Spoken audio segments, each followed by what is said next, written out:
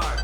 Birdie on a par 4, 3 strikes you're out. Current sports topic, what my boys are about. Harper or Machado, Prescott or Wentz. All up for the discussion with Vega and Lentz. Wins and losses, misses and makes. Sport lovers get you fixed right here on 3 Takes. You're listening to the 3 Takes podcast with Scott Lentz and Javier Vega.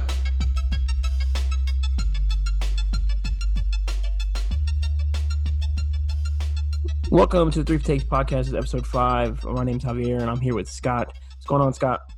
Doing good, man. How do you like that new intro?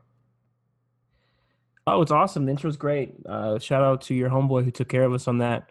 Yeah, you'll hear that. It's going to be on every episode from going forward. So it's a little quirky, but I like it. It's fun. The line of Dak and Wentz and rhyming it with Lentz. It was the kind of low-hanging fruit that you would come to expect from us. Is all I have to say. It's a shout out to my best friend, best man, Rob Staley, singer, songwriter, rapper, producer extraordinaire. He's basically Kanye. But for that lovely tune that I hope you enjoyed as much as we did. But Javi, dreams were shattered yesterday for me. I don't know for you, but for me at least, and I think I can speak for all of us in Philadelphia that the dream that never was and that never will be of a outfield of Bryce Harper and Mike Trout in Citizens Bank Park will not be happening. I think that's safe to say, barring something really strange and weird. But Mike Trout signs an extension to remain in Los Angeles of Anaheim or whatever the hell it is for, I guess, the remainder of his career. And that's that. Yeah, I woke up to the text from you and then all the alerts on my phone of Mike Trout's impending 12-year, $430 million deal. 400. First off, congrats to Mike on that. That's pretty damn awesome. That's a lot of cheddar. Secondly, what are the Angels going to do around him? That would be my next question. Oh, nothing. You have Ohtani, you have Mike Trout. Are this just going to be wasted? No. I mean, they still got another, 5 years of Pujols that they've got to pay. I don't know. I don't know what their general plan is, like what they're really building around. They have I guess, an okay farm system. I have to look up what they're ranked at. I think they're ranked relatively high, but I don't know. It's nothing that's going to happen soon. I can tell you that much. But they had to. You can't let the best player in the game right now, who could conceivably end up being one of the best all time. He's on pace tough, for it. So. Yeah, it's a tough place to crack, tough list to crack in baseball. Just with the amount of eras that you have going across there, but you can't let that dude get away. So props to the Angels. They spend money. There's no for a team that really hasn't been that relevant since probably 2002 was the last time they won it. So they haven't done a lot since. The last time I remember them being relevant was 2009 with John Lackey. One of my favorite postseason moments with the Socha's coming out to take the ball from him. I believe it was Game 5 or Game 6 against the Yankees. You probably remember that. Yeah, he told him to go back to the dugout. This is mine. You can see him. This is mine. And I love that. I love fiery pitchers like that. That want to go the whole game. So that was one of my favorite moments. But that's about the last time I remember the Angels really being that relevant in baseball. So you got to put you're going to lock up the best player in the game for 12 years for his entire career, which is a good thing. But yeah, I don't know what you're going to put around him. I don't know what their general plan is to do that. So, but he likes it. He's not the guy that seeks out the limelight. That's Harper's he's pretty quiet thing. So Harper, they were on the cover of I think Baseball America. I forget what publication that was today, but the Hoskins and Harper and Nola and Realmuto of being the new Phillies top 4, and that's Bryce Harper's thing. That's not Trout's thing, and maybe that was something. Somebody said like, oh, obviously Trout doesn't want to play in Philly, and I don't think that was the motivation. It was just he's comfortable in Anaheim. He likes being a part of that organization, and it's the organization he's known for his career, and that's just where he wants to stay, and there's nothing wrong with that. I don't think anybody in Philly is, there's this definitely disappointment in Philly a little bit, but what are you gonna do? No, I mean it's for Mike to stay in LA. They lock him up. They have Ohtani. Now it's time they have to put some stuff around them. I'm just looking over a few things. They've been consistently over 75 wins the last 9 seasons. So it's not like they're not terrible. They from what it looks like they would have a winning record over the last 9 years. It's just a matter of they run into the worst possible teams. Like 2014, they ran into that buzzsaw, the Royals. 2009, they lost to the Yankees. And besides that, they haven't made the playoffs. Even with the second wildcard spot, they're missing the playoffs. Last season, they were 80 and 82. 2017, 80 and 82. So signing Trout to a 12-year contract will mean nothing if they don't add pieces or get better. And Socha retired, so the next coach manager has a huge, huge shoes to fill. Considering all his success, granted, his later part of his time in LA wasn't as successful, but he still was a successful coach, in my opinion. They got to do something, especially in that AL West. Just looking at the Angels roster, I mean, nothing here scares me besides Trout. I can't name you one pitcher outside of Ohtani.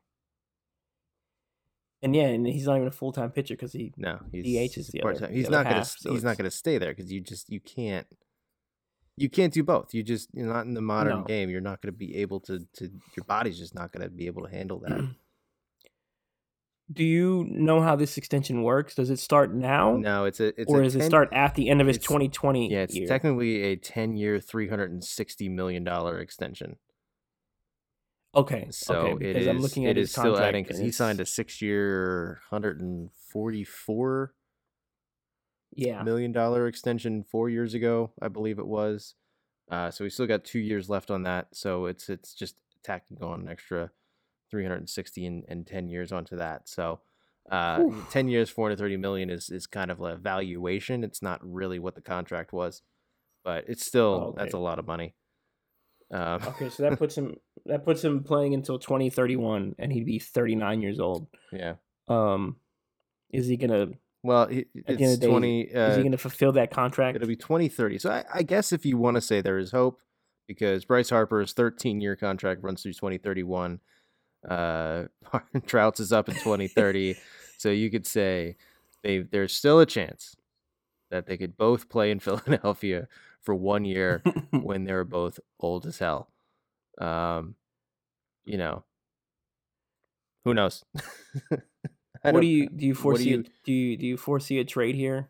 I gave it 5 years before they make a move. I don't know. It's there's a no trade clause, which is kind of a formality because he's going to have 10 and 5 rights in 3 years anyway. So he could have always, he's just buying himself 3 years of a no trade. I don't think that would come from Trout. Obviously they haven't won anything. If he's not fed up with the team now, I don't know when he would. So I don't foresee him requesting a trade. If it comes to a point where the Angels have nothing left, where the only way they could possibly gain anything in a rebuild is to trade Trout, maybe. Yeah. But again, with that salary, what are you really going to get back in terms of prospects? They would have to eat a lot of that money to get anything back from anybody. If it's Philly or if it's anybody. I I don't foresee a scenario where that happens, but stranger things, like you mentioned, Giancarlo Stanton has, he got traded with his giant $325 million contract. But that was a little bit different scenario. That was a new ownership group coming in, just kind of wanting to clean the slate and start over. And that was a gift to the Yankees. That was not, that is not going to be the norm where these players get traded like that. Yeah, I don't know how long these long-term deals are gonna be handed out. With Mike Trout, I can see them trading him in 5-6 years, because of the rebuild. They still have to compete in that AL West, and just having Ohtani and Trout and nothing else really isn't going to put them over the hump and get them that second wild card spot, because they've missed it the last 3-4 years. Right. So I mean, I don't see how they get exponentially better by just giving Trout the humongous deal, of course, to and lock him up, and keep their prize possession it's for the in-house, fan base. It's it's not a bad move. You've got the best player in the game. Yeah, lock him up. Start there. But it's a game where the best players don't necessarily ever win anything. It's Barry Bonds never won anything. Griffey never won anything. There's a lot. You can go down a list of a lot of all-time great major league players that don't have a ring. This is not how the game goes. So, Griffey was so close. He was so close a couple of times, but just never really got there. No. I think Barry Bonds played in one World Series. And then was the Angels one when they played against the Angels. Yeah, they lost the Angels. So, if he'd stuck around a few more years to 2010, he might have been there for one. But that's the way the cookie crumbles, as they say. I don't. I think it's a good thing. Maybe not a good thing, because everybody in Philly would have loved to have Trout on the team, but realistically, it was not that feasible to have two players of that type of albatross contracts. Mm-hmm. 430, 330, that would have been over $750 million invested in two players over a decade. I don't know what else you would have done. It would have been a move for the fans, a very expensive move for the fans' sake, and obviously having those two players is pretty good. But now they don't have to spend the next 2 years thinking, we're gonna go get Trout in 2 years. Because there was a consensus around Philly, like when the Bryce Harper negotiations were really dragging. A lot of people were saying, like, just forget it, just walk away, pull the offer. We'll get Mike Trout in 2 years. That was what I was saying. And it was a lot of people were saying. And this goes to show that how you can't bank on that kind of stuff. And I even said to some people, like, you don't know Trout's going to hit the market. The Angels could lock him up. The Angels, every time you mention, hey, he might go to Philly, this might have been just a move that the Angels made just because Harper said something. Like Harper mentioned by name. Hey, I think we even said it on the pod, like every time he says something, it makes it more likely that the Angels offer him a lot of money to stay. And that's what they did. And, who knows what the motivation was for that. But, now it's off the table. It's not there. Philly can focus. It's Bryce Harper. It's Rhys Hoskins. It's JT Realmuto. It's Cesar Hernandez. It's these guys, this team, Aaron Nola anchoring that rotation. And this is the team that's going to go. The window is starting, and that's what is it for Philly. And they don't have to worry about thinking, maybe we're going to get Trout, maybe we're not going to get Trout. It just removes that off of the table for the next 2 years. And I think that's a good thing for them, because it's going to keep them focused, because now it's, here we are. As far as the rest of the league goes, I think it's a good thing, because it's good when players stay where they are. You don't want it like, it's not the NBA. Yeah, it's not the NBA. And I think it's starting a trend. Arenado re-signed with his current team with the Rockies for $260, what it was. Yeah, it was a lot too. Yeah, 8 years. Shortly after this, the Astros re-upped Bregman for 6 years, $100 million. Even the White Sox gave their top prospect Eloy Jimenez 8 years and I think $42 million guaranteed, could be up to about $80 million in incentives. That he hasn't played an inning. He hasn't seen a pitch in the major leagues, and he gets that kind of deal. I mean, if it helps players lock up deals with their current teams, without doing arbitration, without all of this this thing that seems to be annoying a lot of players, I think that's a good thing. It's good for the players, it's good for the league. It's there's less to talk about because people tend to like talking about free agency, but I think if it's more of a trade market than a free agent market, because you look at what Bryce Harper and Manny Machado went through this year, I think a lot of players looked at that and be like, man, I don't want to do that. I don't want to sit around for months waiting to get a job. If I'm here, I like it here, I'm going to go to this team right now and be like, look, re-up me. We'll take, if it's less money, it's less money, but it's just to keep the aggravation for hearing that. And Bryce ended up where he wanted to be. He's for all indications, he seems to be really happy being in Philly. So he eventually got what he wanted, and Manny didn't seem to be upset about playing in San Diego. So, at the end of the day, they all got what they sort of wanted, but I don't mind that because trades are more interesting to talk about for me anyway. I think it's kind of interesting to match up different players and what those sorts of things might happen. It's a little bit, it levels the playing field a little more. So it's not, you're just talking about 5 teams that are willing to spend money, because that was the whole thing we talked about, right? It was there's only a few teams willing to spend that kind of money for free agents. Yeah. That there was only, why is it? Or just on their own players. Yeah. Why is it only Philly, LA, and San Francisco that are bidding for this guy? He's a good player, and who knows what would happen with Arenado and Trout. But there's only a few teams willing to spend that kind of money. It kind of limits that playing field, and it's not as interesting to talk about. But when it comes to trades, there's a lot of teams out there that have talented prospects that they can trade for good players. That gives the A's a fighting chance. That gives the Rays.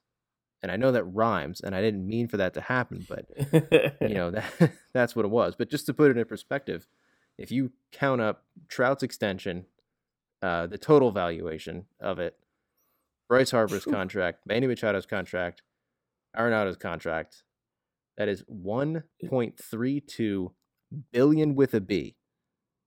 Yeah. 4 players this year in the last, just month and a half. However long it goes back to that crazy money. To put that in perspective, crazy the Tampa Bay Rays, in their entire existence, 21 seasons, have paid $1.1 billion in player contracts. And they've had some really good talent. And they've had some good teams. But in they were in the World Series in 08. Yeah. But the Tampa, $1.1 billion over 21 years. $1.32 billion in 1 month. That's that's how much money. Tell that to Kyler Murray, is all I gotta say. You still want to play football, Kyler? You still want to go for that? I think he wants to play football, and he's going to go number 1. I just don't think he was confident in his baseball skills. I think he was worried about his. With the Rays, it just proves, it goes back to the whole thing we were talking about with teams they don't want to pay. Like, you had Evan Longoria, David Price, and you didn't pay these guys. That doesn't make sense. Chris Archer. Yeah, Chris Archer's another one. Like, that doesn't make any sense. You got 3 guys that could have, David Price is still pitching well. Yeah, he has his moments in the playoffs. Yeah. Chris Archer's very solid. Evan Longoria, he's at the end of his career, but even still, you should have broke the man off, and you would have kept him there. Mm-hmm. It's just weird how these teams do that. I get into a conversation with my Pirates buddies, and they're like, look at all this money, but the Pirates don't have this money. Yes, the Pirates have this money. It's just a matter of spending it. They don't want to spend it. They keep all their revenue shares to themselves, and they don't invest in a team outside of their stadium. That's what they do, and that's what happens with a lot of baseball teams. So you only have your normal 8 to 10 teams that are always competing for a playoff spot. Yeah, you have your Moneyball team in Oakland who will start a relief pitcher in a win or go home playoff game, and then wonder why they're never successful. But that doesn't, it's really, really weird how these baseball teams do that, and their fan bases are either okay with it or they just don't speak up enough to have it acknowledged. It's really dumb. Yeah, I don't understand it. Well, I think the knock on the Yankees is always like, it's just crazy. The knock on the Yankees, you guys buy your World Series? No, they really don't. They pay the players who they've brought up in their farm systems. Like most of their World Series come from guys that came from their farm system, but at the same time they pay the players one that they've or had. two. They've got a mix. I give them the 09 one. The 09 is purchase. That's a purchase World Series. They've bought a couple, but yes, the 90s run was a legitimate team run. Oh yeah. Then once you got into the 2000s, they were just struggling to keep it together. So they were trying. Yeah, they're a lot of their core players. Bernie was getting older. Scott Brocious was gone. Chuck Knobloch was gone. Knobloch was good. Well, he was a trade, but they still got. Yeah, I mean they were just trying to keep that going as long as they could, so they ended up buying a lot of talent. Roger Clemens, that they brought over Giambi. They were just trying to. Yeah. So they made some purchases there for that 09 one. Oh yeah, but it's these teams, they need to do something. Baseball needs to interject and, like you said a couple weeks ago, have a baseline or a base salary cap. Like the minimum you have to spend each year has to be within a certain percentage. I think it's the NFL of whatever it is. Is it the NFL that's experimenting with the 3-year seal or 3-year salary floor? No, they're not experimenting. That's actually in place. It's a 4-year floor. I know it's in place, but it's like something they're like, well, we might get rid of this if it doesn't work. But yeah, it's like a 3-year average floor or something like that, or 4-year. Yeah. It's a 4-year. You have to spend 89% of your cap space within 4 years, and you can roll over some of that cap space, but they want you to spend at the very least 89% of it. So most teams are right around that threshold, anyways, because of the salary cap and the way these contracts are set up. But baseball should do the same. Force these teams to spend some money and make their teams better, and you're not having the same team in last place every year. It's annoying to watch sometimes. I like to see other teams play. Of course, I like my Yankees winning, but I do like to see other teams be successful. I like what the Rockies are doing. I think they're going to be pretty good this year. Which brings us to the other topic we're talking about. Players coming home. Everyone, you said Mike Trout. All the Phillies fans are like, "Oh, we're going to get Mike Trout. We're getting Mike Trout. He wants to come home."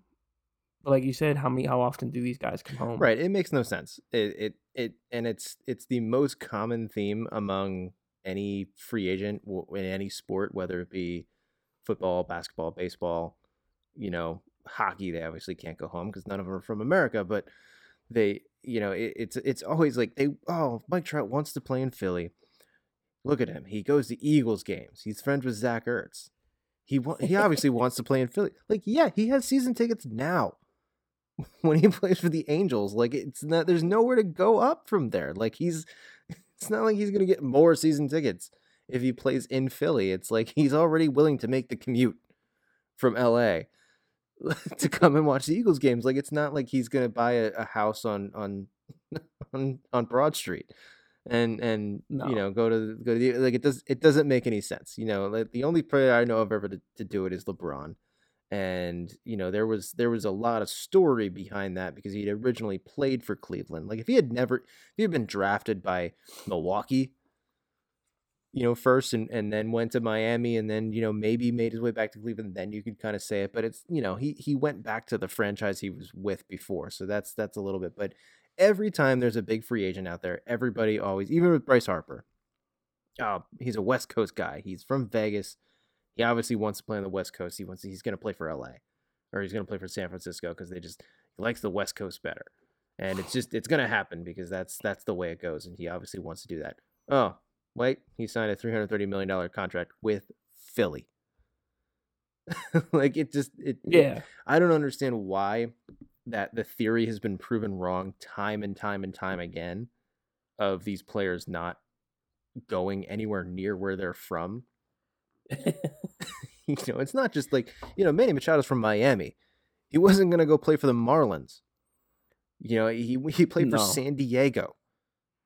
You can't get much further away from Miami than that. Like these guys, it's not like they have an off season where they can go home. You know, sometimes they like going to other places. There was the thread with Manny Machado even before he was a free agent was that he really wants to go to Philly because, you know, Matt Klentak was there and Eddie McPhail were there in Baltimore when he was drafted. Who cares? Like what? Why do people attach so much meaning to that? It doesn't make any sense to me, Javi.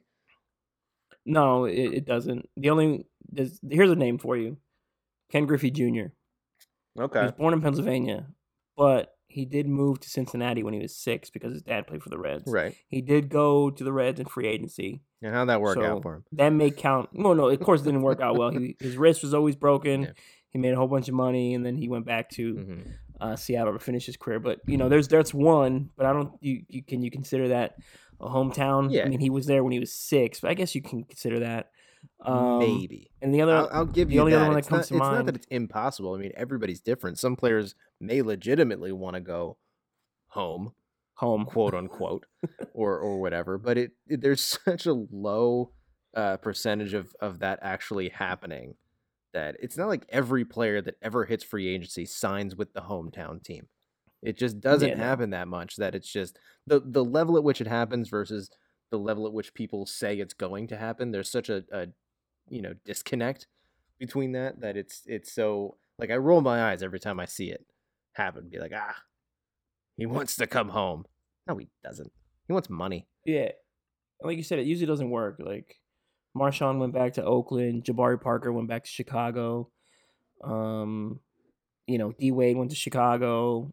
It usually doesn't work. And it's not often. Can it happen? Sure, but I mean, and then you got guys who've come out and said they don't want to go back to hometowns. Like Kevin Durant doesn't want to go to DC.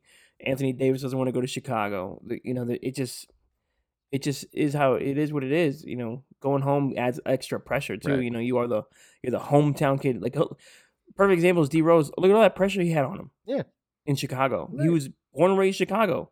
Bulls fan all his life. He becomes a Bull, wins Rookie of the Year, gets an MVP, tears his ACL, and never really plays for the Bulls again. He plays one more year, one more almost full season, and he gets released. You know, he gets traded off to the Knicks. So, you know, it just sometimes it doesn't work out. That extra pressure of being the hometown kid can add up. And Mike Trout would have had a lot of pressure in Philadelphia, that's for sure.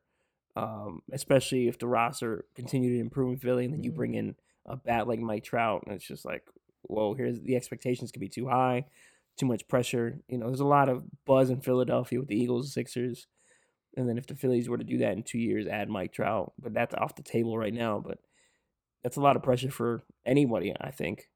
Yeah, and he's always enjoyed his relative unobtrusiveness of playing for the Angels. You know, he's widely regarded and acknowledged as the best player in the game, but he's not talked about at the level of like a LeBron is, or Brady, or Aaron Rodgers. Yeah, you know, those guys, the guys that are considered the best in their relative sports. You know, they're talked about every single day, and in baseball, and to a fault. But in baseball, everybody's like, yeah, he's the best, but you know, he's cool. Let him go do his thing. Let him do his thing. But you take him in Philly and you put him next to Bryce Harper, and all of a sudden they're a dream team. You know, now that adds so much to it, and I can't blame him for not wanting to go into that kind of buzzsaw if that's not his personality. Like, you know, like you said, there is a lot of pressure in that. Like, you know, Philly fans are gonna. How would they ever settle for anything less than a championship every year? Yeah, with both those guys, that's too much. Yeah. That's way too much pressure. Three-peat or bust, Javi. Yeah, that's where we're at. Because if you don't get bounced in the NLDS, you know, that's the end of the world. Right. It's just it's not how baseball works. And it's just it's a lot. So I can't blame you. But now at least it's over. Now we can just go. Okay, nobody has to worry about this. There's no looming free agency coming. He's not going to have to answer the questions like KD's been answering all year, or that LeBron was answering the last year that he played in Cleveland the first time around, of like, where are you going to go, of that sort of thing. And now we can just get the baseball, and that's what really matters. Right? Yeah, we're 8 days away from opening day, so can't wait. Bart Scott, I'm pretty can't wait. Excited. I'm ready for I'm ready. some Yankees baseball. Yeah. Well, I've been watching some Philly stuff on MLB Network because I didn't want to pay for Comcast, well, but I've been watching. I caught the Harper got hit in the ankle pitch. I saw that. Man. And, talk about because they had it on replay, so I don't know. I don't think Philadelphia breathed for about 2 days. I think everyone was holding their breath for a couple of days. I didn't either. I was like, "Oh my God, Scott's gonna be like, pissed." are you? You remember my text message that came immediately after that? Some asshat threw at his ankle. Yeah, we're not gonna the now and the once and future Walmart greeter, pitcher that throws at his ankle. That's that's preseason for you.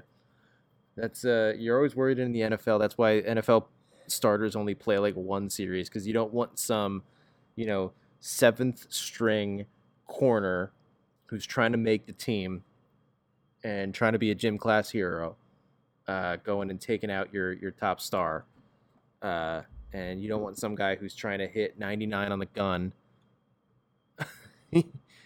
trying to make the team, who overthrows it and hits Bryce Harper in the ankle. And thank goodness everything's fine, but that could have been absolutely disastrous. And it's just, so glad that we avoided that. But did you? Are you getting opening day tickets? Are you going to Philly or what? What are you doing? No. I can't go to opening day. We'll get some tickets. It's so hard having the little one.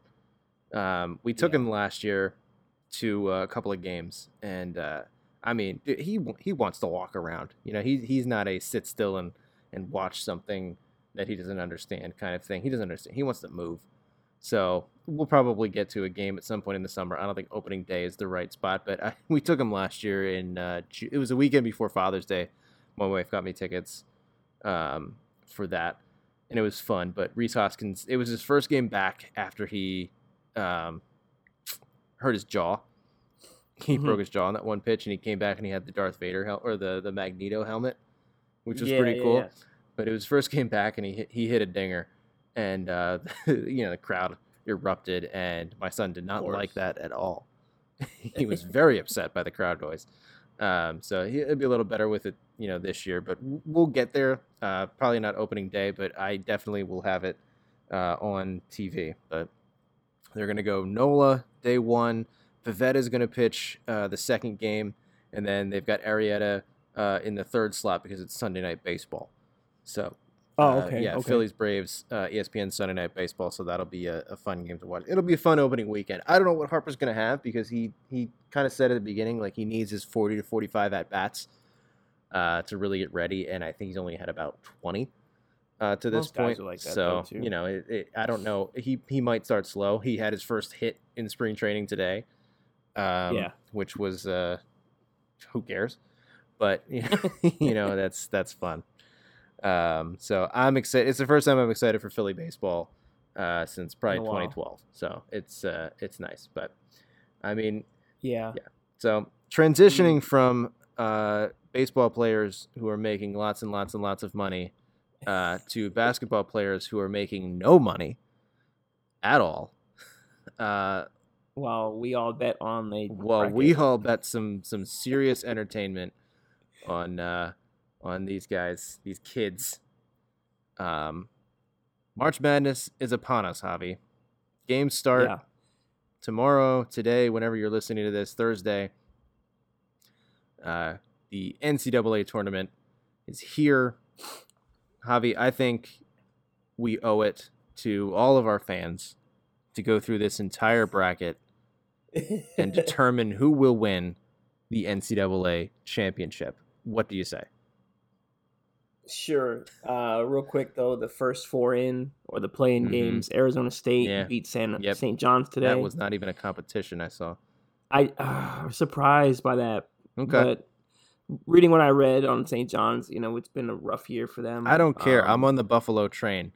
So you're on the Buffalo train. It could be a high school team for all it matters. Whatever. And then they could play the Cleveland Cavaliers for all I care. The North Dakota Carson Wentz's won by 4 against NC Central. Yeah, who do they get to play? So that may change my bracket a little bit. But I did one on ESPN. But they get to play Duke. That's cool. Oh well, never mind. That's over. Yeah, I mean, I had Duke obviously winning their 1-16. Hey, spoiler alert. We're not even there yet. 1-16. It's not really. That's not often. It's not like Lehigh's in this one. Lehigh's not playing this year. No, Lehigh's not playing this year. No one's playing spoiler this year for Duke. At least not in the first round. But who knows? There's precedent now. There is now precedent for a 16 beating a 1. This is the first year we can say that. Yeah. Well, I guess we got to start in the East, where Duke reigns supreme. This is a bit of a Duke has a relatively manageable schedule up until the Elite Eight. Through. Yeah. Because they're either going to play UCF or VCU, and then they're probably going to end up with, at best, Virginia Tech. In the Sweet 16. So first 3 rounds are just absolutely winnable for a team like Duke. It's obviously going to depend on health. Zion looks good, obviously, in the ACC tournament. He looks very good. He looks very, very good. So, I mean, barring anything catastrophic or something just completely unprecedented, I don't foresee anything too confusing happening in that side. So, obviously, I've got Duke winning over, I guess, North Dakota, as they won today. VCU, UCF, that seems like a pretty tough. I'm going to do my best. I did my research I'm going to try to sound intelligible on college basketball. I obviously am not an expert in any sense, but I definitely sat around looking around the trolls of the internet to try to figure out what these teams were doing here. I've got UCF pulling the slight upset over there. How do you feel about that matchup? Yeah, I had UCF also winning that matchup. Mm-hmm. I kind of have these 8 and 9s are such a coin flip. When you get an 8 and 9, I'm going out on a limb. 7 and 10s and things like that. Picking the 9 over the 8 upset. I'm going good, but VCU doesn't have a ton to go on. I mean, they beat Temple, they beat Wichita State, they beat Hofstra, Texas. They've got they have some decent that wins to go off of. But the UCF, there's some interesting names in this tournament. There's Taco Fall of UCF, 11 points per game, 7.5 rebounds, 2.5 blocks. That's pretty decent for college.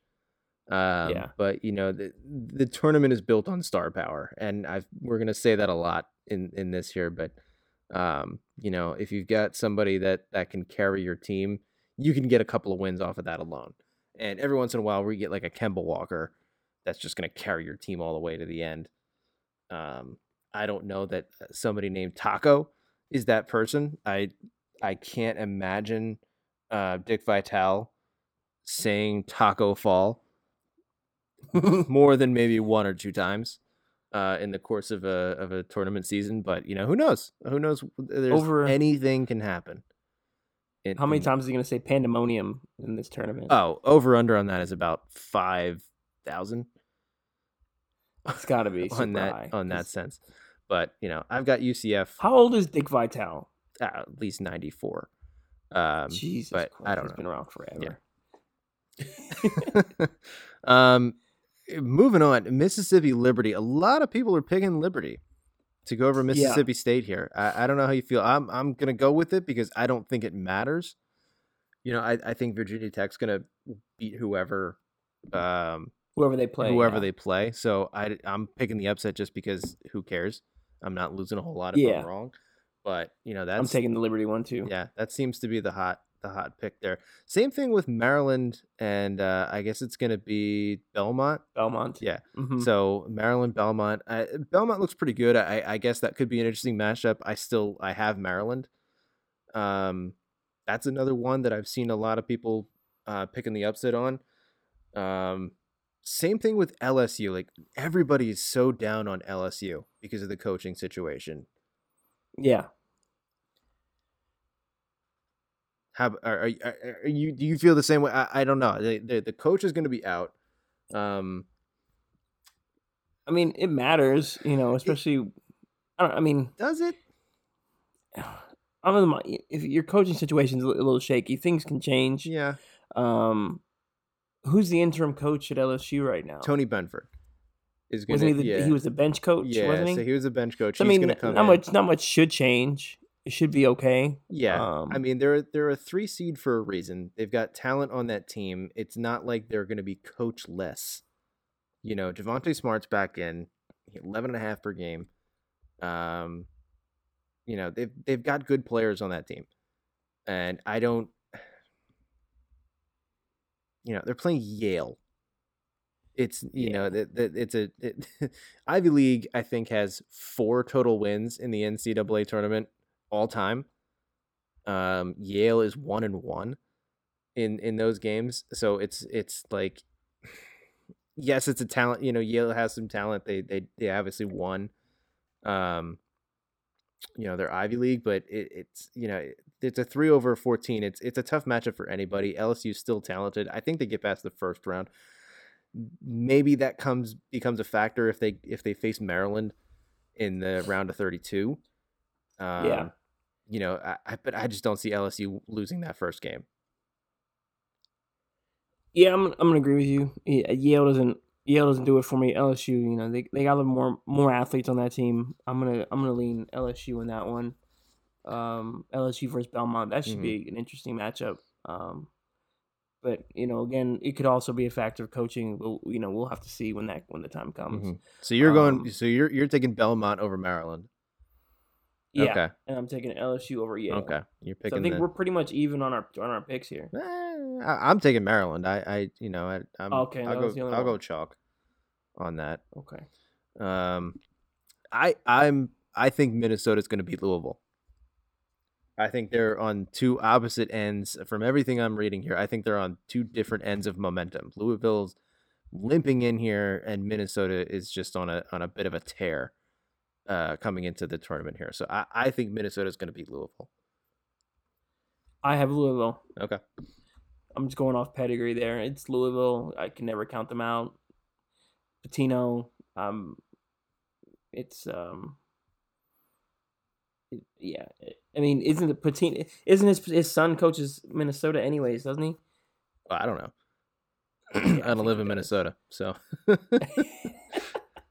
Yeah. Yeah. I mean, this is Richard Pitino. He's the coach of Minnesota. I guess I can go either way on the Patinos, but something about fine. Louisville and the tournament is they always keep it interesting. They always make a run. I'm going with Louisville there. I mean, this Minnesota. It just in a 10-day stretch they beat Purdue twice. Co-champion with Michigan State of the Big Ten. A lot of people are saying the Big Ten was the toughest conference this year. I'm not sure how you say that over the ACC, but I'll take smarter people's word for it when it comes to college basketball. But momentum is a lot, and Amir Coffey, when he scores 18 or more points, they are 12-3. So I mean, obviously, it's going to have to do a lot with what he does, but I think I'm going to take the upset on that. Upset Minnesota versus Louisville. And then let's see here, we got Michigan State. Yeah, at Michigan State over Bradley. Yeah. I don't think that's going to be much of any. That would probably be one of the bigger surprises if that was the 15-2 upset. Yeah, that would be a really big out of that. Really, really big surprise.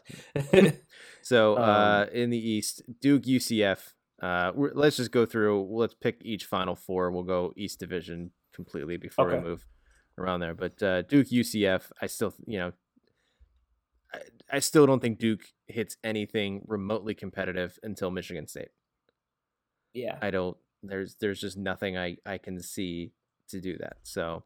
Zion's a force. If they can get RJ Barrett going, it's pretty much over. You get those two going. RJ's been struggling a little bit. Mm-hmm. Right. you get those two going in this tournament, it may just be lights out for everybody. Yeah. It's going to be tough. Virginia Tech Liberty. I think we both have that matchup. I think we both took Liberty for the upset there. I'm taking Virginia Tech to beat that. I don't see Liberty going past the round of 32. So I think we're pretty good there. Now is where we differ. I've got LSU versus Maryland. You've got LSU versus Belmont. Mm-hmm. So do you see? And I got LSU. You've got LSU moving on. Okay, I've got Maryland moving on. I think that's where LSU falls. Okay. I think LSU will get through the first, but we'll do that. So that's where we're going off here, and then we've got Michigan State, Minnesota. I had Michigan State, Louisville. Yeah, so. I've got Michigan State. I've got Michigan State moving on. Yeah, same here. Okay. I have Michigan State All getting right. to the Sweet 16. All right, so moving on to our Sweet 16 in the East, we've got Duke, Virginia Tech. I've obviously got Duke winning, and then I've got Maryland. You've got LSU. I have Michigan State beating LSU. Michigan State beating LSU. Okay, so both we're ending up in the Elite Eight with Duke, Michigan State. I've got Duke coming out over Michigan State. I think that's gonna be the toughest matchup for Duke. Izzo is obviously a perennial Coach of the Year candidate. He's one of the best coaches. Izzo's the man. Yeah, he's amazing. How can you not respect Izzo? So that's Michigan State. They have two of the best coaches in football and basketball. It's awesome to have that. Mm-hmm. Both programs have great coaches. So you can never. Oh yeah. I can never really count those two programs out. Football or basketball. Yeah. Michigan State is always good, and the uniforms are pretty dope. Well, sure. That obviously plays a major factor in the game. You're damn right. Yeah. Look good, feel good, play good. Sure. That's what Deion said. Cassius Winston is a good player. 41% 3-point shooter. Obviously, it's in college. It's a little bit closer to the hoop, but still, that's pretty lights out. He's averaging about 19 points a game. Again, star power is the name of the game. They are going to be without Joshua Langford, who had season-ending foot surgery, or a foot injury rather. They're battling a little bit of injury. I think it's enough to get them to the Elite Eight. I just don't know. It's so hard to pick anything over Duke. Crazy things happen, but I've got Duke moving on in what could be a pretty close game for Michigan. So Duke is my Final Four representative out of the East. Do you have any objection? No, I don't have any objection. But how much of an upset would it be if they don't make it to the Elite Eight or Final Four? As much of an upset as it, probably Kentucky. What was that? 2015. Yeah. They lost to Wisconsin, so that was a good Wisconsin team. That was a good Wisconsin. Frank Kaminsky was a good good show. Upset. No, 2-1. That's not an upset, but it's as close as you can get at that point. But I've still got, again, barring any sort of weird injuries or just kind of general oddness that happens when you get, it's a 1 game thing.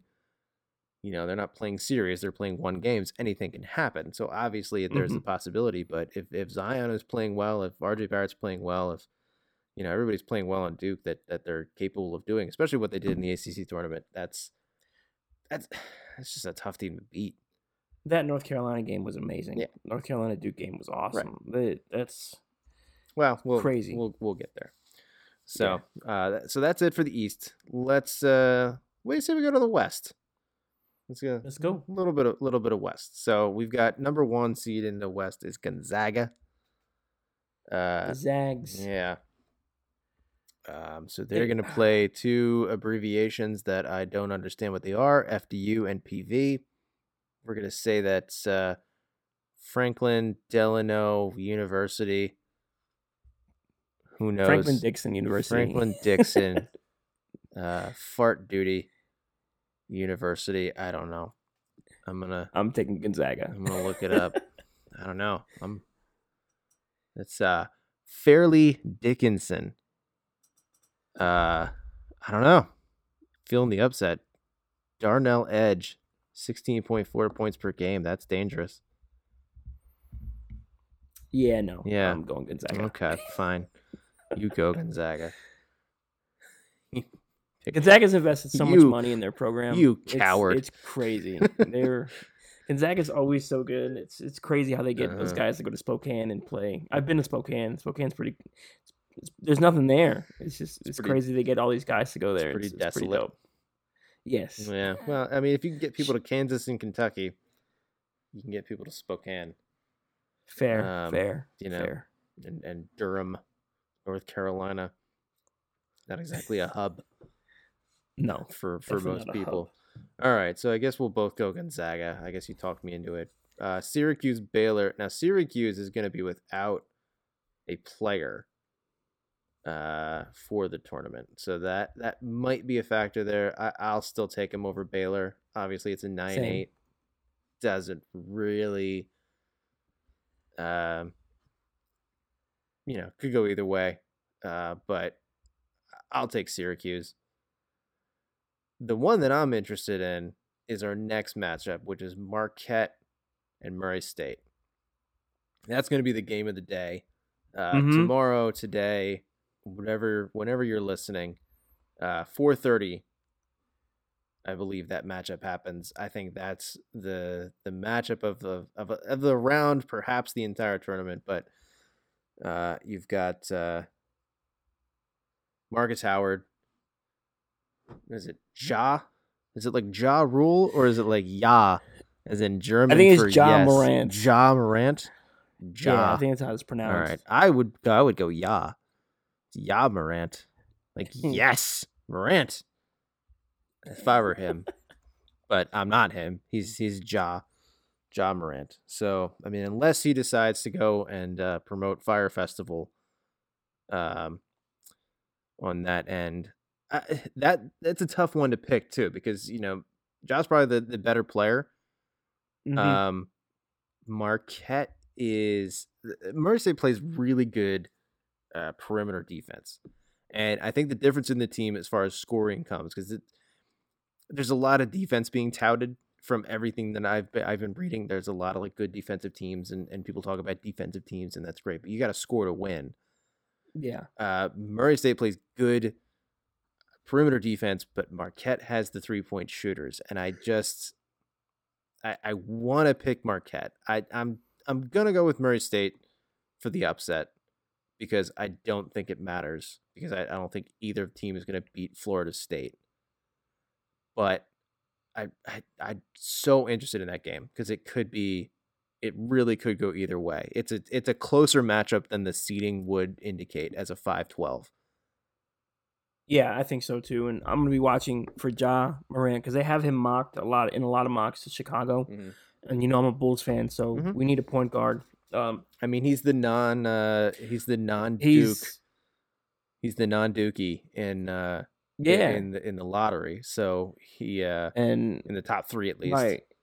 By all comparisons, everything I've read on him is, think John Wall, think De'Aaron Fox, think Russell Westbrook. So I'm gonna be watching closely because the Bulls need something, a spark plug in that offense in Chicago. Sure. So I'll be watching. 6'3", sophomore.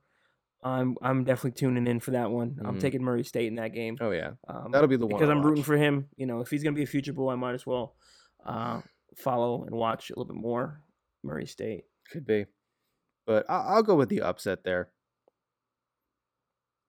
Yeah, just cause. I think Murray State, from everything I've read, Murray State's got a little more athleticism on their roster. And I was listening to Bill Simmons earlier today. He's big on Murray State as well. I trust his basketball acumen. Yeah. So when he says something about a basketball player, I start to pay attention. But yeah, Murray State's my pick there. Yeah, I think the only way Marquette wins is if they get hot from 3. If all the 3-point shooters just start getting all hot at the same time and they just start raining threes, then I think they're gonna go through. But and barring that, I think Murray State's gonna take the reps there. But and that game's on tomorrow at 3:30. 3:30 for you, 4:30 for me on the East Coast. TBS baby, tuned in. TBS. I'll be watching. We'll be watching. Florida State, Vermont. Florida State has the word long athletes is what I keep reading from these analysts here. Just a lot of length on this team. Vermont, they've got maple syrup. I think that's really cool, but I don't think that's enough to beat Florida State. Not a lot to go on for that. I don't think that one's going to be too much of a competition. I've got Florida State moving on. Same. Okay. I have Florida State on that one. Okay. And next one is an interesting matchup. Buffalo, and I believe they're going to play Arizona State, which just dominated St. John's. So they're going to play Buffalo. I'm on the Buffalo train. I don't know about you. I've got Buffalo going all the way to Elite Eight. No. Or, I'm sorry, Sweet 16. I've got Buffalo making a Sweet 16 appearance. But I've got Buffalo moving on here. Are you challenging me? Or are you going Arizona State? No, I'm going Buffalo. Oh, okay. Buffalo as well. Okay, you're just trolling me. No. Got it. I was definitely rolling with Buffalo. Okay. Arizona State just didn't do it for me this year, and St. John's either way it went, I would have went Buffalo. St. John's is going through some stuff for their head coach's brother just passed away from cancer last week, so there's some other things going on there, and then Arizona State's kind of been a disappointment. But Buffalo, I'm riding with Buffalo on that one. Okay. Texas Tech, Northern Kentucky. Texas Tech. Okay. I don't think there's a whole lot of argument. And that's a big one. A lot of people are big on Texas Tech. Yeah, some people are making a run. So yeah, some people got some. Jared Culver, 18.5 points per game, 6.5 rebounds. He might be a high pick in there. So they've got some star power. They played, according to ESPN, they played America's best defense. So, there's again, defense is cool. I still, you got to be able to score for that. So it's going to come down to whether or not Jarrett Culver is able to get it done for them. But I think they will. I think they're at least going to beat Northern Kentucky. I don't have them advancing over Buffalo. But I think they're going to get past Northern Kentucky. So Nevada and Florida is another interesting matchup. I've seen this go either way. I'm going to pick Nevada. Mm-hmm. I could see Florida pulling the upset here, but I'm still going to pick Nevada. I have Florida. Mm-hmm. Just something tells me just go with the upset here at 10-7. It's, I don't know. I have a hard time going with these smaller conference games. But Nevada's making 46% of their shots. It's hard to compete with that, and they're hitting 35% of their 3-pointers for the season. They got some players. Caleb Martin, 19 points per game. Mm-hmm. Jazz Johnson. They got some players. This one I went back and forth with.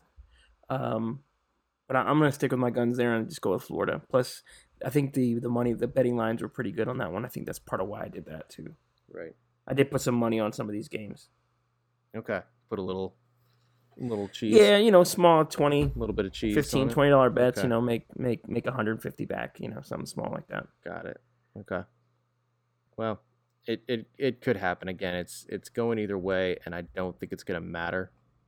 Because whoever wins is going to face Michigan, and I just don't see either of those teams beating Michigan. So there's no shame in taking the upset there. I think it's a fine bet. There's not a lot raining on that.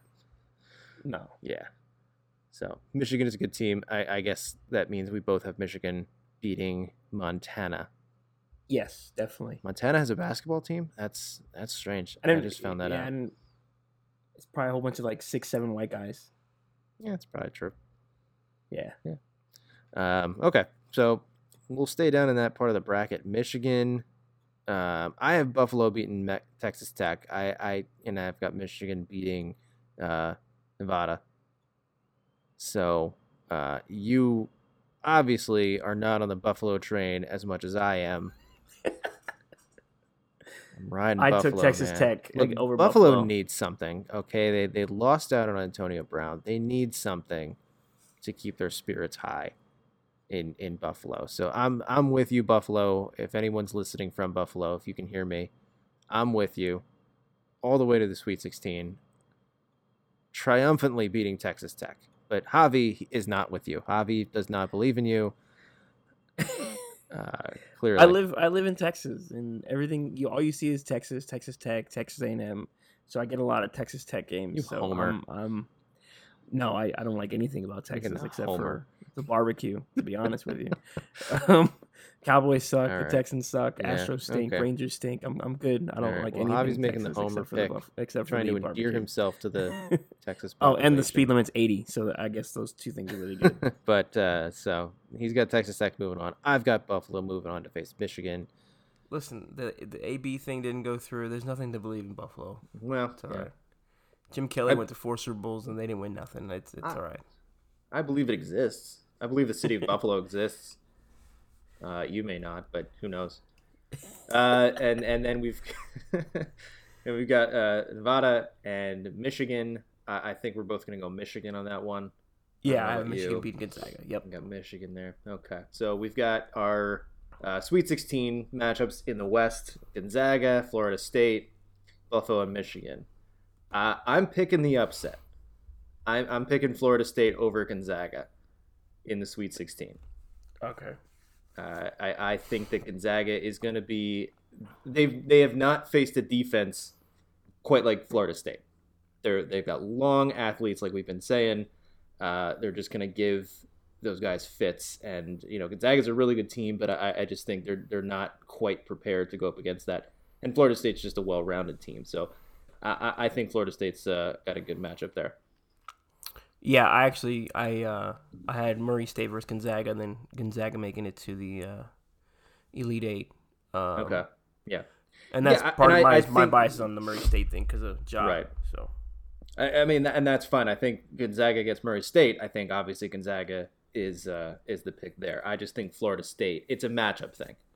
Gonzaga is a better team than Florida State, but I think Florida State just matches up really well with them, and that's a matter of it. So you've got Gonzaga, I've got Florida State. Are you giving Buffalo any chance against Michigan if that's the pick, or are you taking Texas Tech? What is your? So I have Texas Tech versus Michigan, but then I still have Michigan making it to the Elite Eight. Okay. So Michigan. I do too. I think that's where Buffalo's run ends as a 6th seed. I think they don't get past the Sweet 16. So I've got Florida State and Michigan. You've got Gonzaga and Michigan. Who do you have going to the Final Four? Michigan. Okay. Yeah. I do too.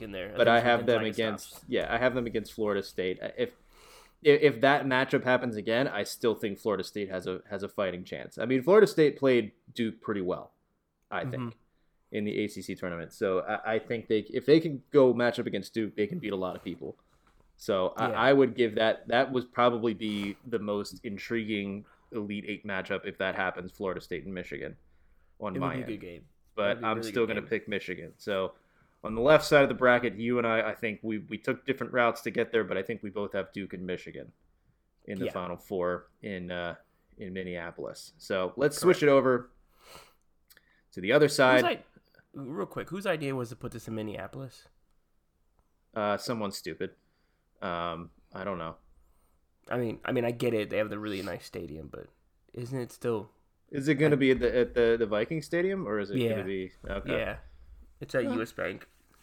Okay, so never been, but it's a good stadium, and it was definitely it worked well for the Super Bowl. So I guess that's how it goes. But as far as whose idea it was, I don't know. Yeah. So in the Southern bracket, we've got Virginia and Weber. I believe it's Weber. I don't really care, but I don't think if there's a lock in this entire, if you don't want to call Duke over North Dakota a lock, I would have to say Virginia's a lock because I don't think they're going to come at it with everything. They're not going to go 2 years in a row losing to a 16. No, they can't. No they're going to come at it if you just chalk it up last year to just under underestimating UMBC, then I don't think they're going to do that again. So look for this one to be a blowout just for the sake of being a blowout, and Virginia moving on. Yeah, Virginia's been really good. 16-2 conference play, 29-3 overall, 15-1 at home, 10-1 away. They are a very, very good team. They should handle Weber pretty easily. So yeah, I got Virginia. Okay. Moving down here, who do we got? We've got Oklahoma and Ole Miss. It's a tough. I think that's an interesting matchup at the 8-9. I don't know. Who you got, man? Who you got on this one? I'm gonna take Oklahoma just partially because I was there for 7 years. Okay. They've had a really good basketball program the last 5 or 6 years. They've been pretty consistent, putting guys in the league. Buddy Hield, he's starting to turn it around. Oklahoma's got some players, and Trae Young. So yeah, they should beat Ole Miss. It'd be a pretty close game, I would assume. Again, I feel like this is the theme in this entire tournament is defense. A lot of teams are being touted for their defense. Oklahoma had the second worst offense in the Big 12, but they did have a really good defense, and they won against Kansas, Wofford, Florida. Their leading scorer was Christian James at 14.4 points per game. So I think that's enough to get him past the first round. I don't really know what Ole Miss really has to come out with that, but I'm not. I can't say I'm an Oklahoma believer in the tournament as a 9. I just don't think, especially if they're going to go and play Virginia, they're not going to have enough offense to get past that team, no matter I don't care how good your defense is. But I'll take Oklahoma too in that one.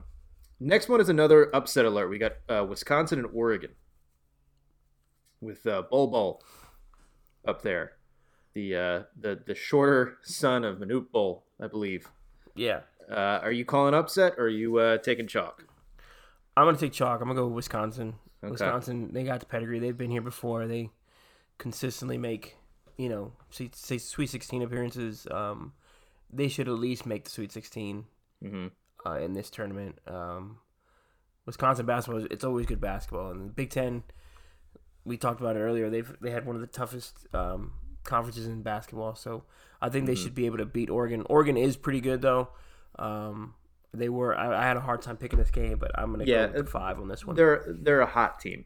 They're on a roll, which could play a big factor in there. They've got some talent on the team. Wisconsin, I'm a little bit a believer in Wisconsin. You've got Ethan Happ who withdrew from the NBA draft last season. It's he might be able to handle that. Oregon plays good interior defense, so that might neutralize him a little bit, but I still think this is a better team. I could see the upset going, but I have Wisconsin. It's a tough one. I do have Wisconsin advancing pretty far, so I got to take Wisconsin in this one. Yeah, I mean, Wisconsin, they were 14-6 in conference play, 23-10. They should be able to take this game against Oregon. Pac-12 has been up and down these last couple of years in their basketball tournaments or just their conference in general in basketball. So I'm going to take Wisconsin on this one. Okay.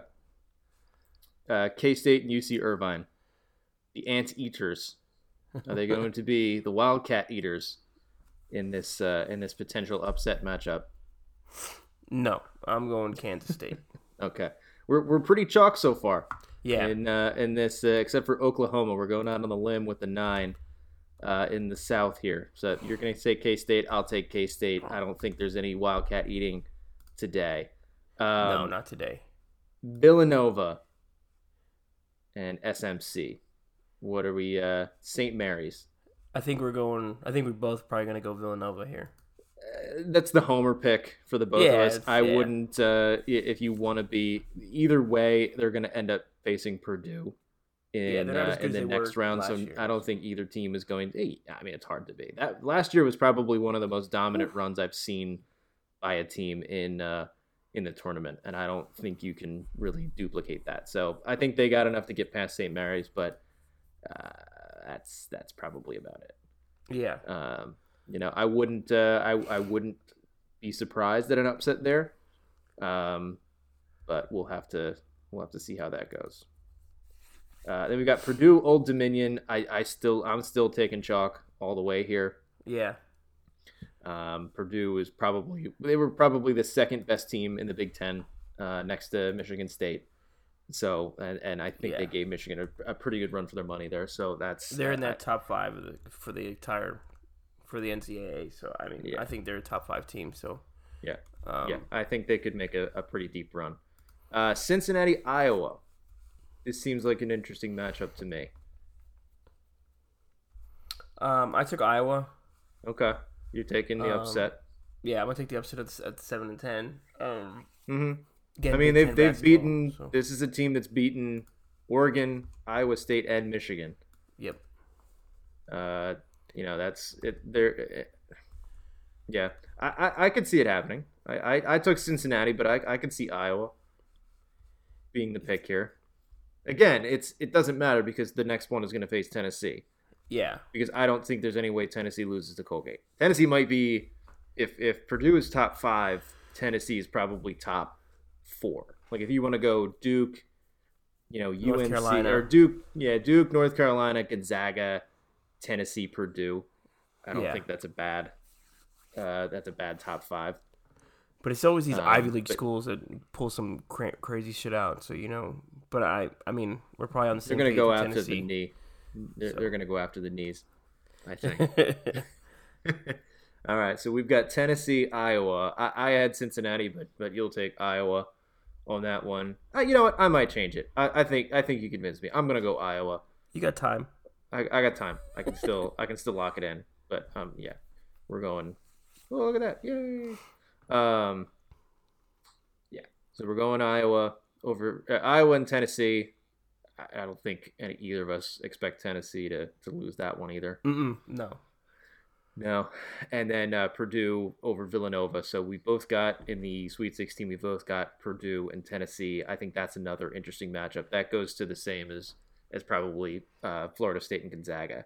Yeah. So I think this is going to be an interesting Sweet 16. The way that these brackets are coming out. Yeah. On the other side, I've got Wisconsin over K-State. Same. Going against Virginia. Yep. In the Sweet 16, and I've got Wisconsin pulling the upset. We're on board there too. I got Wisconsin pulling the upset. Yeah, so I got Wisconsin going to the Elite Eight, and I've got them going against Tennessee. I think it's going to be a good game, Purdue and Tennessee. I just think Tennessee's too talented. Yeah, same. So I have Wisconsin, Tennessee too. Yeah, I mean they've got Admiral Akbar. What's his name? Admiral something. Yeah, Admiral Schofield. Okay, yeah. I'm going to call him Admiral Akbar because I can. And no one can stop me. But I've got Tennessee, Wisconsin in the Elite Eight. I've got Tennessee coming out. Same. I have Tennessee coming out of there as well for the Final Four. Tennessee over Wisconsin. All right, so that's it for the Southern District. We've got the Midwest, UNC. Obviously, I don't think. I don't think UNC is going to lose that one. No use in spending a lot of time. Washington and Utah State. I like Utah State. I think they're playing really well right now. They've just got a good team. I think they take care of Washington in for an 8-9 matchup. I think that's about as much of a lock as I can find in any of the 8-9s. Yeah, I have Utah State as well. Washington, they had a little bit of a run late, and I had thoughts about taking them in this pick, but I just went with Utah State just based on all the information I had gathered. So, I mean, Sam Merrill, 21.2 points per game. That's a lot. Yeah, that's a good. That'll carry you to at least one win. For college basketball, it's a lot of. For college basketball, it's a lot of points per game. Yeah. I mean, other people. I'm not the only one who believes in it. There's a few people calling them the sleeper pick. I don't know if I'm that much of a believer. I don't know if I'm a Buffalo believer in Utah, but I think they can get at least one win out of there. Yeah, I mean they didn't go 28-6 for no reason, No. 15-3 in conference play. So I mean they're what 13-3 outside the conference. So they can handle their own. Utah State. That should be good. I think that would be a really good. It's gonna be a good game. That one.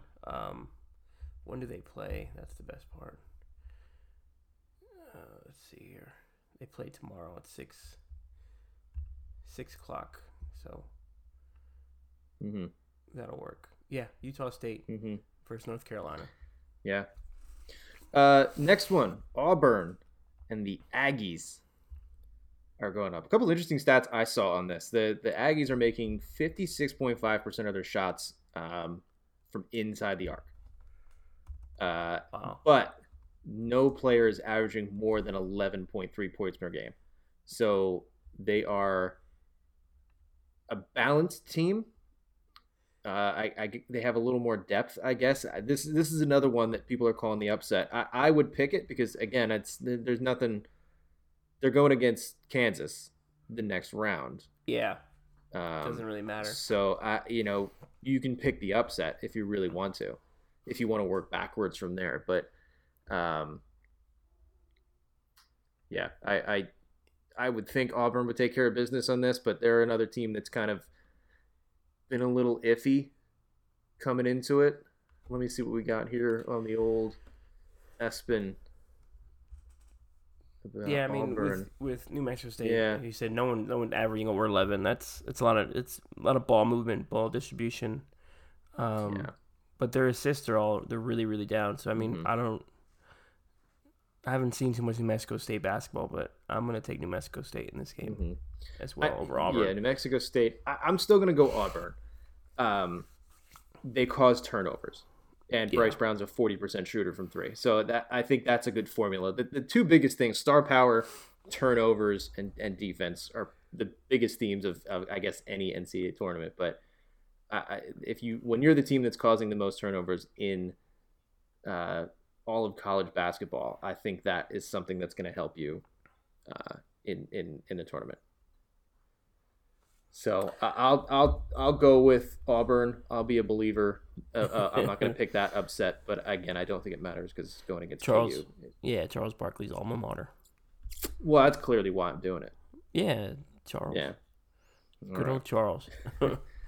So KU, I've got them over Northeastern. Same. Yeah, I don't think that one's that hard. Iowa State, OSU.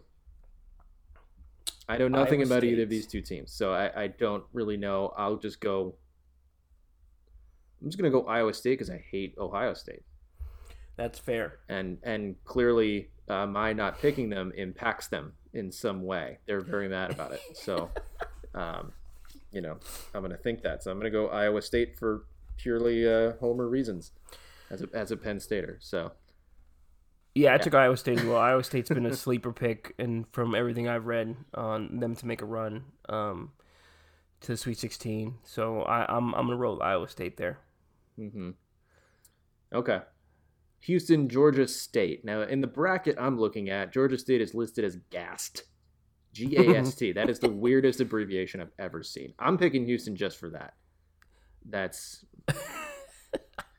I'm picking this bracket like the person in your office that knows nothing about college basketball, but you invite them into your bracket because you need a few more people, and they end up winning it all. And they end up winning it. So I'm picking it like that. That's how I'm doing the Midwest on that. I don't know a lot about any of these teams because I don't know anything about the Midwest. So, yeah. I'm treating Houston the way I'm treating Texas Tech. I live here. You hear a lot about Houston. Oh, I'm on the Houston train too. I'm gonna ride with Houston there. I'm all in. Houston versus Iowa State will be a really good matchup, both from offensive and defensive side of the ball. That one should be a really good matchup. That would probably be the late night game if I were the one controlling the TV networks and things like that. That's just that would be an interesting game to watch. Yeah. All right. Well, I'm on the Houston train too. I've got them going pretty far, so I think we're in agreement there. Wofford, and Seton Hall. I'm going Terriers just because, I mean, that's adorable. Look at their logo. It's just an adorable little puppy just growling. You look so mean, but I'm not scared of you at all. So I'm picking the adorable factor in that one. You can do whatever you want. I don't care. I took Wofford as well. I'm picking the puppies. I don't think it mattered because the next team they're going to play is Kentucky. So yeah, Kentucky, ACU. Who's ACU? I don't even know. They're real college. They are real Abilene college. Christian Wildcats. Oh, they got no chance. Yeah. unless they got like a nun there to support them. What was that school that did that a couple years ago? I don't know. Who cares? So we're moving on. Round of 32. I've got Kentucky beating the Puppies. I'm very upset about that one, but I don't think Calipari is going to lose to Puppy Dogs. No. So there's just no happen. Houston, we're both on the Houston train, are we not?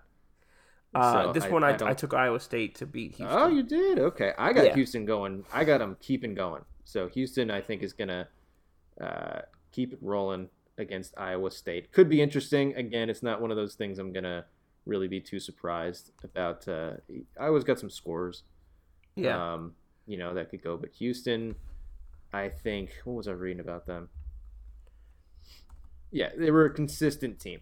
And consistency was always good. You don't want a lot of up and down teams, especially when you go in here. They swept Cincinnati. Corey Davis Jr. 16 points per game, almost 17. Armani Brooks 13. They've got some scores as well. So they beat LSU, beat Utah State, beat Oregon. That's a pretty good resume in this particular conference. So I'm sticking Houston all the way. Auburn, KU. You don't have Auburn in there. You had the Aggies. I still think Kansas is getting it done. Yeah, against them. And obviously, I think UNC. I think for a 1-8 matchup, I think UNC Utah is going to be interesting as well. Yeah, that should be really good. UNC's just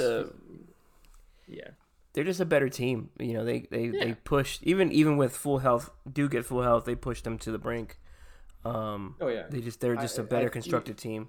Right. I still think it's one of those. If you're Utah State, you got nothing to lose. That's the tough thing about being a 1 seed is you're going to get everybody's best. Yeah. Especially in the first few rounds because these guys, they're all just happy to be there. Yeah. At some point, they're not pushing for the championship. They have no expectations, so they're just going to leave it all out there. Especially in these teams usually tend to be, I don't know Utah State's makeup, but they tend to be teams that have a lot of seniors that are knowing like, hey, this could be my last game. I'm leaving it all out there. Yeah. So it's again, I feel like that's one where UNC is vulnerable a little bit. If they're not careful against Kansas. They got a tough run. UNC of anybody, UNC and Gonzaga probably have the toughest road of any of the 1 seeds. Yeah. Virginia possibly once you get to Tennessee and Wisconsin, but. If you're UNC, once you get round of 32, you're probably going to have Utah State, then you're going to go face KU, then you're going to face either Houston or Kentucky. That's just... Or Iowa State. Or Iowa State. Yeah. You got Iowa State beating Kentucky? Yeah. Iowa State over Calipari? Okay. Mm-hmm. That's fine. You're going to ride the 6th seed in that bracket. I'm riding the 6th seed with Buffalo. Yeah. In the West here. So we'll see who's number 6 seed does the best out of that. So you've got yours going all the way to the Elite 8. Elite 8, yeah. I have Iowa State to Elite 8. I have mine's only going to the Sweet 16. Okay, so Iowa, UNC. You're taking UNC over Kansas? Yeah. Or yeah. you have New Mexico State pulling that upset as well? No, definitely not. No, okay. I got UNC over Kansas. Yeah. Statistically, you and I are doing very poor things because we don't have any of these higher seeds making deep runs. Like, usually, I forget what it was, but it was in at least 60% of the last, 15 or whatever tournaments, a 10 seed or higher has gone to the Sweet 16. I don't think you and I are getting anywhere close to that. We have a couple of 6 seeds making a run, but yeah, I think we're doing that. So, statistically, or I guess... going against the grain. Probability-wise, we're playing it safe. Let's just say that. Neither of us really has... screw it. Get Murray State. Yeah, you got Murray. You have Murray State going also to the Sweet 16. So you're taking that leap more than I am. But again, that's matchup. That's a matchup thing for FSU. So, all right. So you've got Iowa State, UNC in the Elite 8. I've got Houston, UNC. I still have UNC pulling that one out. Same. I have UNC pulling that out. Okay.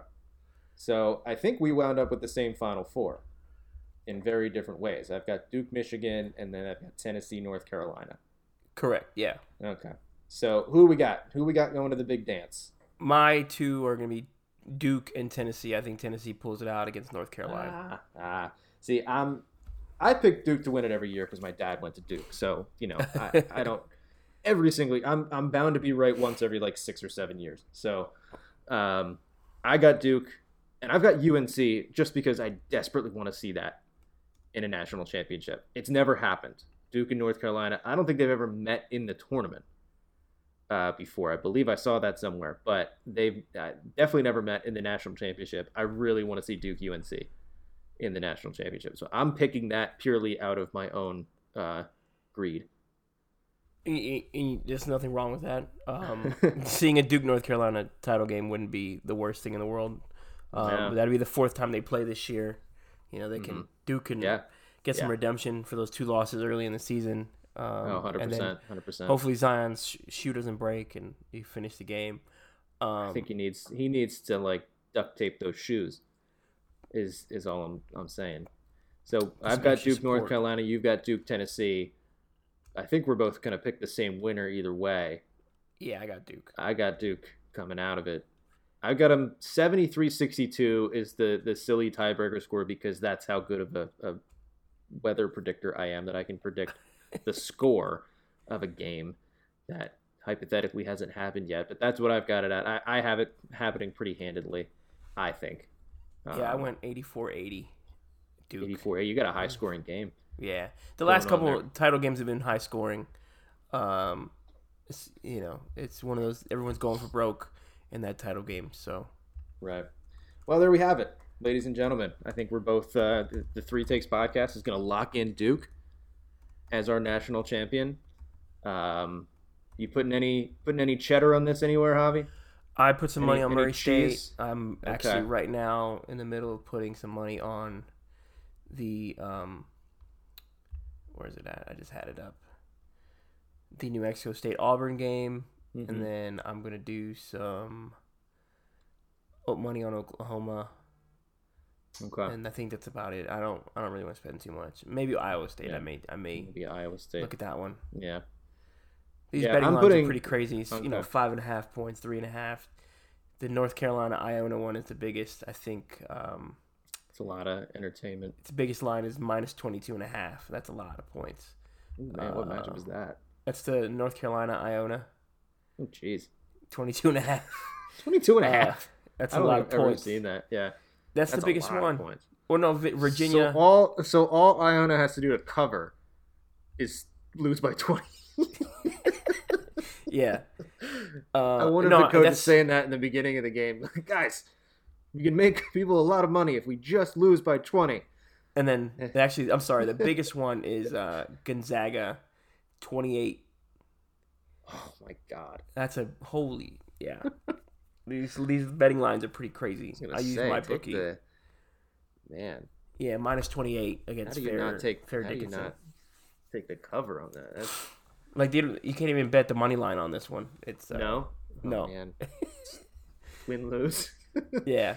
Oh, no. There's a lot of them you can't bet the money line on. But the closer games like Iowa, Cincinnati, Colgate, Tennessee. I don't know why Colgate and Tennessee is so close. But it's plus 1285 with Colgate if they pull that out. I may put some action on that. Okay. That's some really good odds, but I don't think some serious cream cheese on there. Yeah. The Philadelphia cream cheese, not the cheap kind. No, you can't buy the cheap kind. You got to do the high quality Philadelphia cream cheese on that one. Well, I think. No, I guess what last thing I wanted to say was Ichiro's retiring. How do we feel? Yeah, Ichiro. Yeah, he just kind of surprise announced it at the end of the Tokyo games. He's one of the most iconic players in the game that has ever been. I mean, he represents everything he represents of just all of the Japanese players coming over. So anybody that may have come before him or will come after him, it's always going to be compared to him. You know, if you want to make him the MJ of Japanese baseball, you know, that is what it is. He kept it going until he was 45 this year. Yeah, he should have stopped at 38. Started out. It's not that he's done much of anything, but if you count, which they should. I mean, he may end up being the second unanimous Hall of Famer that's going in. I don't know how anybody in their right mind could not make this guy a Hall of Famer. You could make him a first ballot unanimous Hall of Famer based on his major league record alone. If you count everything that he did in Japan before this, which I absolutely think you should. Yeah. He's one of the best hitters ever. Top, if you want to put him up there with Ted Williams, Pete Rose, Ichiro. Yeah. Argue over who was the best out of those three. You could make an argument for all three of them. He's got a .311 batting average for his career. Like, yeah, come on. He only struck out 1,079 times in his career. Yeah, guys strike out 200 times a season now. Oh yeah, that's it's. Yeah, I wonder if I can pull up his stats. Yeah, I have him here. From Japan. Oh. Yeah, 3,089 hits, 117 home runs. So he clearly wasn't hitting for power. Was not swinging for the fences, but this guy was as sure of a leadoff hitter as there ever was. It's just it's amazing what he was able to do. 355 on base percentage, 757 OPS. I mean that's for the type of hitter he was to have a 757 OPS is pretty darn good. Yeah, 500 stolen bases, 780 RBI. Like you just put those together, and some players. Can put if you just pick any random two statistics, and if you said that was the best ones that he's got, as far as either average or hits or stolen bases, anything like that. Like there's not many people that have this level of stats across the board. Production is crazy. If you take out home runs. Yeah, I mean he had his breakout year in 05 with 15 homers. Woo! Smoking it that year, but he's iconic, and there's a lot of players, Japanese or American, I don't care where you're from, that just should be modeling their game after this guy. Yeah. And he doesn't get talked about because he was not an English speaker. I still don't think his English is very good. No. That's not what it was, but it's just it's iconic, and it's like you said, he probably should have hung it up a few years ago just based on production and talent, but last year he hit 205 with 9 hits. He could have. He had a negative retired. WAR. He's being around just to be Ichiro, 45 years old. Hey, if somebody's still willing to pay me to play baseball at 45, I'm playing. All right, he's the Brett Favre of baseball, but there's not going to be another one like him. The Phillies had the name escapes me. The pitcher he pitched to, he's like 45. Oh, Jamie Moyer. Yeah, Moyer pitched forever too. Oh yeah, so he was. Some of these guys, 40... if they can still do it, they'll go do it. But I think he was almost 50 by the time he hung it up. So, there's certainly players that have played the same length as him. When Jamie Moyer started, you and I were one. Yeah, we weren't very. we were 1 year old. We didn't know what baseball was. No. When Jamie Moyer first started, he hung it up at 49 years old. Pitched with Philly till he was 45 when Philly won the World Series. Played a couple more years and skipped 2011. Came back and pitched a couple of games with Colorado at 49. That's insane. Yeah, pitched 10 games that year with a 5.7 ERA, but which is still pretty good for 49 years old. Throwing it out there. So yeah, some of these players that they stay around for a while. It's really cool for them. Ichiro deserves every bit of awards that he gets. Leaving the game and every bit of accolades that he has. So he'll be missed. Yeah, the old Ichiro will be missed. Definitely. He's probably the best Japanese player to ever come to the majors. Easily. The only other guy that comes to mind is Hideki Matsui, but he was done early. Here with that. I said comes to mind. That's the only one. Nope, Young Kim, which I think was Korean, but I don't. Hideki Irabu and Matsui. Hideki Irabu. Yeah. But Ichiro's got it. He's the Jordan of Japanese baseball. He's got to be. Oh yeah. Unless Ohtani does something crazy, but that's yet to be seen. I'm gonna go with Ichiro as the GOAT for Japanese baseball. That's awesome. Absolutely. Well, Hideo Nomo. Yeah. With his crazy wind-up Yeah. It's crazy wind-up. Mm-hmm. I remember that back in the day. But yeah, I just wanted to touch on that. That covers everything. As well we should. I think next week will be our baseball roundup heading into opening day. So we'll talk a lot of baseball next week. But this was our college basketball day, and now a little bit later we're going to get started with these games. So should be fun, Javi. We'll see you on the other side. Yes, sir. All right. Hat trick, field goal beyond the yard. If you haven't been listening, then it's time to start.